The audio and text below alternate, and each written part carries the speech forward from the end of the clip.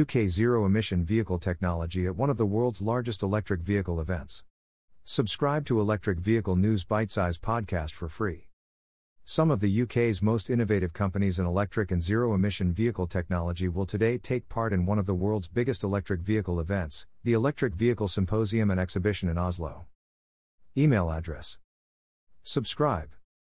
The Trade Mission, which has its own UK pavilion, is organised by the Society of Motor Manufacturers and Traders, SMMT, in partnership with the Advanced Propulsion Centre, APC, and aims to promote collaboration with the Prime Minister's Trade Envoy Felicity Buchan MP attending.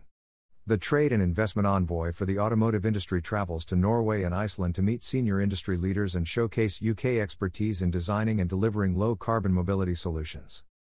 SMMT and APC are participating in EVS 35 with the Department for International Trade and Innovate UK, who aim to provide zero-emission transport while encouraging new clean tech jobs and more trade. The UK claims to be one of the pioneers in this transformation, with upstream R&D and downstream development and engineering of components, powertrains and the vehicles themselves. The UK could also be the first major market to switch to electric vehicles and phase out sales of new pure petrol and diesel cars and vans by 2030, and mandate zero-emission vehicles to drive this development. Manufacturers have invested at least £10.8 billion in the research and development and production of electric vehicles and batteries in the UK, while UK factories have produced a quarter of the 1 million electric cars, vans, buses and trucks since 2011.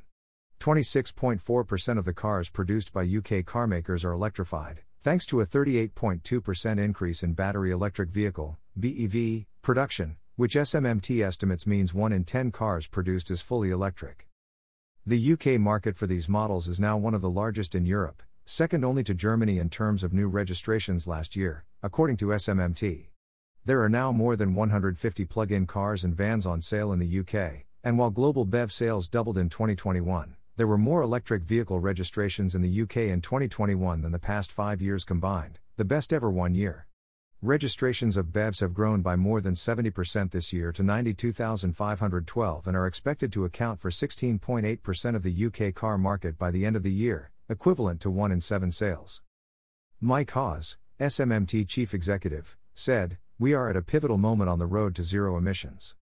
Countries are competing for investment to drive production of the next generation of clean transport solutions, and the UK must be in the vanguard.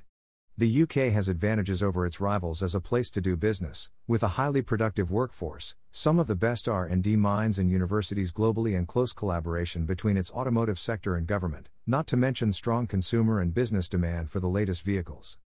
EVS 35 provides the perfect platform to demonstrate these capabilities to the world, and strengthening our global trade and investment links will only bring mutual success."